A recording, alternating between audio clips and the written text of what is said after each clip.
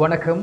இது இலங்கை செய்திகளின் இன்றைய தொகுப்பு. இணைந்திருக்கும் நான் ஆரூரன் சங்கர். முதலில் தலைப்புச் செய்திகள். டலஸ் அழகுபெருமை ஜிஎல்பிஎரிஸ் உள்ளிட்ட 13 பேரின் வெளியேற்றத்தினால் பாதிப்பு இல்லை. மொட்டு கட்சி கோட்டாவிற்காக 400 மில்லியனை செலவிட்டது அரசாங்கம். ஜனாதிபதி தகவல். கைது செய்யப்பட்ட மாணவர்கள் பயங்கரவாத தடை சட்டத்தின் கீழ் தடுத்து வைக்கப்படவில்லை. பிரதமர். அவசர கடனுதவி தொடர்பில் இலங்கைக்கும் சர்வதேச நாணய நிதியத்திற்கும் இடையில் உடன்பாடு. தேர்தலை ஒத்திவைத்தால் சட்டப்படி நடவடிக்கை எடுக்கப்படும். ஜிஎல்பிஎரிஸ் எச்சரிக்கை. இன்று நடைபெறவிருந்த ஜனாதிபதி கட்சித் தலைவர்கள் கூட்டம் திடீரென ரத்து. காரணமின்றி கைது செய்யப்பட்டவர்களை உடன் விடுதலை செய்ய அரசிடம் சஜித் வலியுறுத்து.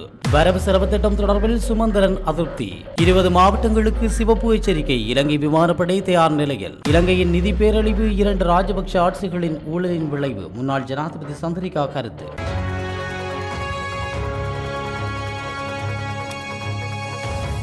டலஸ் அழகப்பெருமை ஜிஎல்பிஎரிஸ் உள்ளிட்ட 13 நாடாளுமன்ற உறுப்பினர்கள் வெளியேறியிருந்தாலும் அதனால் ஸ்ரீலங்கா பொதுஜன பெரமுன கட்சிக்கு எவ்வித தாக்கமும் ஏற்படாது என அறிவிக்கப்பட்டுள்ளது. கொழும்பில் இன்று இடம்பெற்ற ஊடகவியலாளர் சந்திப்பின் போதே ஸ்ரீலங்கா பொதுஜன பெரமுனவின் நாடாளுமன்ற உறுப்பினர் எஸ்பி திசாநாயக்கா இந்த விடயத்தினை தெரிவித்துள்ளார். எதிரணி பக்கம் சென்றவர்களில் தேசிய பட்டியலிலூடாக தெரிவானவர்களே அதிகம் எனவும் அவர்களின் வெளியேற்றத்தால் கட்சிக்கு தாக்கமில்லை எனவும் அவர் குறிப்பிட்டுள்ளார். தவிசாளர் என கூறிக்கொள்ளும் பீரிஸ் ஓரங்கட்டப்பட்டுள்ளார் எனவும் அவர் கூறியுள்ளார். அவர் கட்சி செயற்பாட்டில் பங்கேற்பதில்லை என தெரிவித்துள்ள எஸ்பி திசாநாயக்க விரைவில் கட்சி சம்மேளனம் நடைபெறும், அதன்போது இவர்கள் கட்சியிலிருந்து நீக்கப்படுவார்கள் எனவும் குறிப்பிட்டுள்ளார். இதேவேளை முன்னாள் ஜனாதிபதி மஹிந்த ராஜபக்ஷ நீண்ட நாட்களின் பிற்பாடு இன்றைய தினம் ஸ்ரீலங்கா பொதுஜன பெரமுனவின் பிரதிநிதிகளை சந்தித்து கலந்துரையாடல்களில் ஈடுபட்டுள்ளார். குறித்த சந்திப்பானது இன்று காலை கொழும்பில் இடம்பெற்றதாக தெரிவிக்கப்படுகின்றது. முன்னாள் ஜனாதிபதி கோட்டாபய ராஜபக்ஷவிற்காக அரசாங்கம் 400 மில்லியன் ரூபாவை செலவிடவில்லை என ஜனாதிபதி ரணில் விக்ரமசிங்க தெரிவித்துள்ளார். இடைக்கால வரவு செலவு திட்டம் மீதான விவாதம் இன்று ஆரம்பமாகியுள்ளது. இந்நிலையில் நாடாளுமன்ற அறைக்கு வருகை தந்து ஜனாதிபதி இதனை தெரிவித்துள்ளதாக கூறப்படுகின்றது. அத்துடன் முன்னாள் ஜனாதிபதி கோட்டாபய ராஜபக்ஷவிற்காக 4 ரூபாயினை கூட செலவிடவில்லை எனவும் ஜனாதிபதி ரணில் விக்ரமசிங்க குறிப்பிட்டுள்ளார். நீர்கொழும்பு நீதிமன்றத்திற்கு முன்பாக துப்பாக்கி பிரயோகம் மேற்கொள்ளப்பட்டுள்ளதாக தெரிவிக்கப்பட்டுள்ளது. இந்த துப்பாக்கி பிரயோகத்தில் 2 காயமடைந்துள்ளதாக தெரிவிக்கப்பட்டுள்ளது. துப்பாக்கி பிரயோகம் தொடர்பில் நீர்கொழும்பு போலீசார் மேலதிக விசாரணைகளை முன்னெடுத்துள்ளனர். இலங்கையும் சர்வதேச நாணய நிதியமும் அவசர கால கடன் தொடர்பாக பூர்வாங்க உடன்படிக்கைக்கு வந்துள்ளதாகவும் அதற்கான உத்தியோகபூர்வ அறிவிப்பு நாளை வெளியிடப்படும் எனவும் ராய்ட்டர்ஸ் செய்தி வெளியிட்டுள்ளது. பிணையெடுப்பு பகுதியை இலக்காக கொண்ட சர்வதேச நாணய நிதியத்துடனான IMF பேச்சுவார்த்தைகளில் இலங்கை நல்ல முன்னேற்றம் அடைந்துள்ளதாகவும் இலங்கை மத்திய வங்கியின் ஆளுநர் நந்தலால் வீரசிங்க நேற்று தெரிவித்துள்ளார். IMF உடனான பேச்சுவார்த்தைகளில் நாங்கள் நல்ல முன்னேற்றம் அடைந்துள்ளோம் என்பதை என்னால் அறிவிக்க முடியும். IMF உடனான ஊழியர் அளவிலான உடன்படிக்கையிலான முதல் மைல்கல்லை நாம் விரைவில் அடைய முடியும் என்று நம்புகிறோம் என்று மத்திய வங்கியின் தலைவர் கொழும்பில் செய்தியாளர்களிடம் கூறியுள்ளார். இந்நிலையில் சர்வதேச நாணய நிதிய குழுவினருக்கும் அரசாங்கத்தின் பிரதிநிதிகளுக்கும் இடையே மீண்டும் பேச்சுவார்த்தை ஒன்று இடம்பெற உள்ளது. இந்த பேச்சுவார்த்தை இன்றைய தினம் இடம்பெற உள்ளது எனவும் தெரிவிக்கப்பட்டுள்ளது. காரணமின்றி கைது செய்யப்பட்டவர்களை அரசு உடனடியாக விடுதலை செய்ய வேண்டும் என்று எதிர்க்கட்சித் தலைவர் சஜித் பிரேமதாச அரசிடம் வலியுறுத்தியுள்ளார்.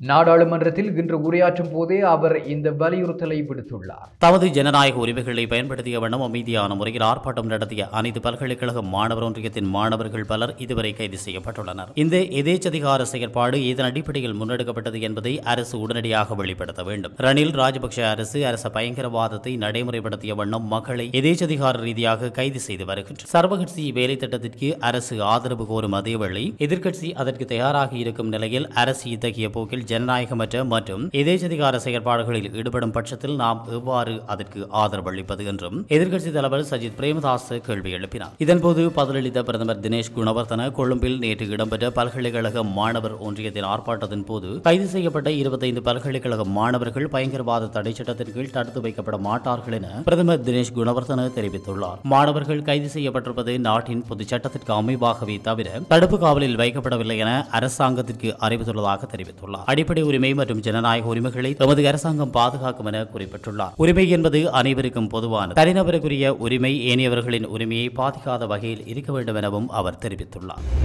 ஜனாதிபதி ரணில் விக்ரமசிங்க தலைமையில் இன்று மாலை நடைபெறவிருந்த கட்சித் தலைவர்கள் கூட்டம் ரத்து செய்யப்பட்டுள்ளதாக தெரிவிக்கப்படுகிறது. இந்த சந்திப்பு இன்று மாலை 5 மணிக்கு நடைபெறுவதாக இருந்தது. இருப்பினும் கூட்டத்தை ரத்து செய்ததற்கான குறிப்பிட்ட காரணம் எதுவும் தெரிவிக்கப்படவில்லை.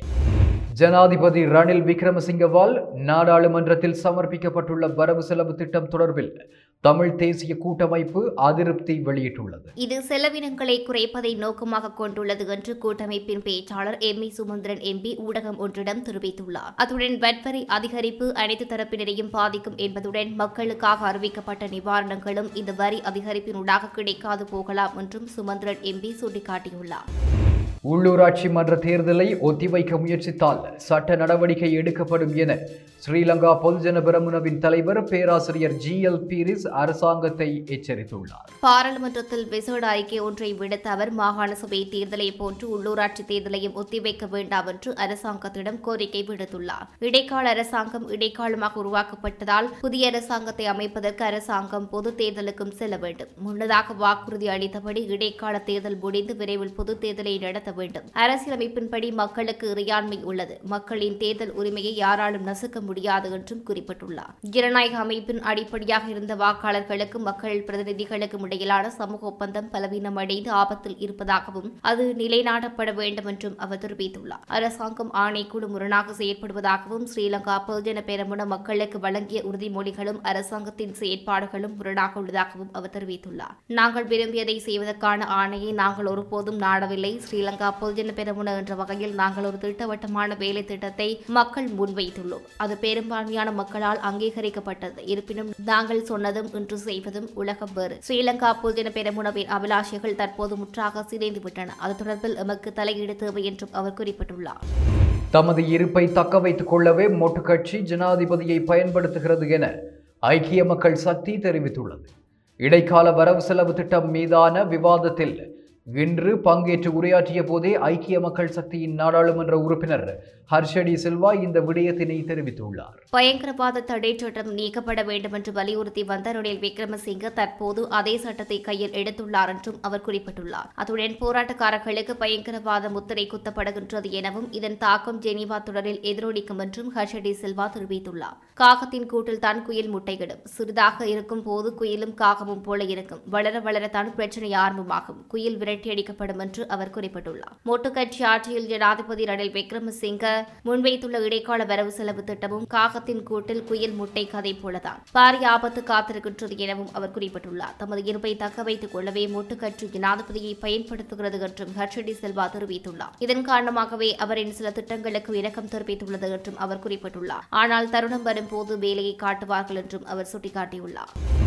இலங்கை விமானப்படை தயார் நிலையில் இருப்பதாக விமானப்படை தளபதி ஏர் மார்ஷல் சுதர்சன பத்திரன அறிவித்துள்ளார். இலங்கையை சூழவுள்ள பிரதேசங்களில் ஒரு கீழ் வளிமண்டல தளம்பல் நிலை உருவாகக்கூடிய சாத்தியம் காணப்படுவதாக வளிமண்டலவியல் திணைக்களம் எச்சரிக்கை விடுத்துள்ளது. நாட்டில் 20 மாவட்டங்களுக்கு கடுமையான மழை தொடர்பான சிவப்பு அறிவிப்பு விடுக்கப்பட்டுள்ளதாக வளிமண்டலவியல் திணைக்களம் அறிவித்துள்ளது. இலங்கைக்கு அருகில் வளிமண்டலத்தில் ஏற்பட்டுள்ள தளம்பல் நிலையினால் மேல் தெற்கு சப்ரகமுவ மத்திய மற்றும் உவா மாகாணங்களிலும் சில இடங்களில் 150 மில்லிமீட்டருக்கும் அதிகமாக பலத்த மழை வீழ்ச்சியை எதிர்பார்க்கலாம் என்றும் அத்திணைக்களம் எதிர்வு கூறியுள்ளது. மலைப்பாங்கான பகுதிகளில் ஆற்றுப்படுகைகளுக்கு அருகில் உள்ள தாழ்வான பகுதிகளில் வசிக்கும் மக்கள் எச்சரிக்கையாக இருக்குமாறும் அத்திணைக்களம் கேட்டுக் கொண்டுள்ளது. மலைப்பாங்கான வீதிகளை பயன்படுத்துவோர் வாகன சாரதிகள் மின்னல் மண் சரிவு போன்ற அபாயங்கள் குறித்து எச்சரிக்கையாக இருக்குமாறும் மரங்கள் பாறைகள் விழுதல் மற்றும் மின்கம்பங்கள் தொடர்பில் அவதானமாக இருக்குமாறும் அறிவுறுத்தப்பட்டுள்ளன. இதன்படி கொழும்பு திருகோணமலை அனுராதபுரம் புத்தளம் புலனறுவை மாத்தளை மட்டக்களப்பு குருநாகல் கம்பகா கேகாலை கண்டி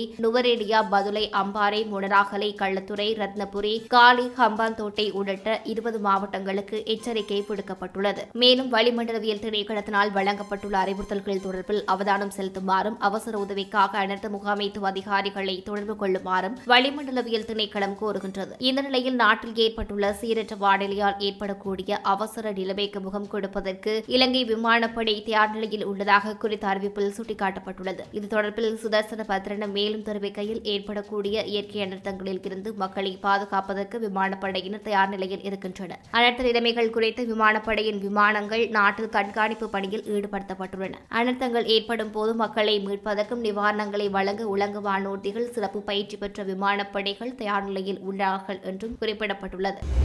ஆசியாவின் ஆச்சரியமான மிக உயரமான கட்டடம் என அழைக்கப்படும் தாமரை கோபுரம் திறக்கப்பட உள்ளதாக அறிவிக்கப்பட்டுள்ளது. எதிர்வரும் செப்டம்பர் மாதம் 15ஆம் தேதி முதல் தாமரை கோபுரம் வணிக நடவடிக்கைக்காக திறக்கப்படும் என்று ஜனாதிபதி சீலகம் அறிவித்துள்ளது. இலங்கை மக்களுக்காக சாதாரண கட்டடம் 500 ரூபாய் என்று அறிவிக்கப்பட்டுள்ளது. நாட்டு மக்களுக்கான வரம்பற்ற கட்டணம் 2000 ரூபாவாகும். மேலும் வெளிநாட்டவர்களுக்கான கட்டணம் 20 அமெரிக்க டாலர்கள் என்று ஜனாதிபதி அலுவலகம் தெரிவித்துள்ளது. சீன அரசாங்கத்தின் நிதியுதவியின் கீழ் கோபுரம் நிர்மாணிக்கப்பட்டுள்ளது. அதன் நிர்மாண பணிகள் முடிவடைந்து நீண்ட காலம் சென்றுள்ள நிலையில் அதனை திறக்கும் நடவடிக்கை தாமதமாகியுள்ளது. இந்த நிலையில் எதிர்வரும் 15ஆம் தேதி திறக்கப்பட உள்ளது. முன்னாள் ஜனாதிபதி மஹிந்த ராஜபக்சவின் ஆட்சி காலத்தில் இந்த செயற்திட்டம் முன்னெடுக்கப்பட்டிருந்தது. இதற்கு பல மில்லியன் டாலர் செலவிடப்பட்டுள்ளமை குறிப்பிடத்தக்கது.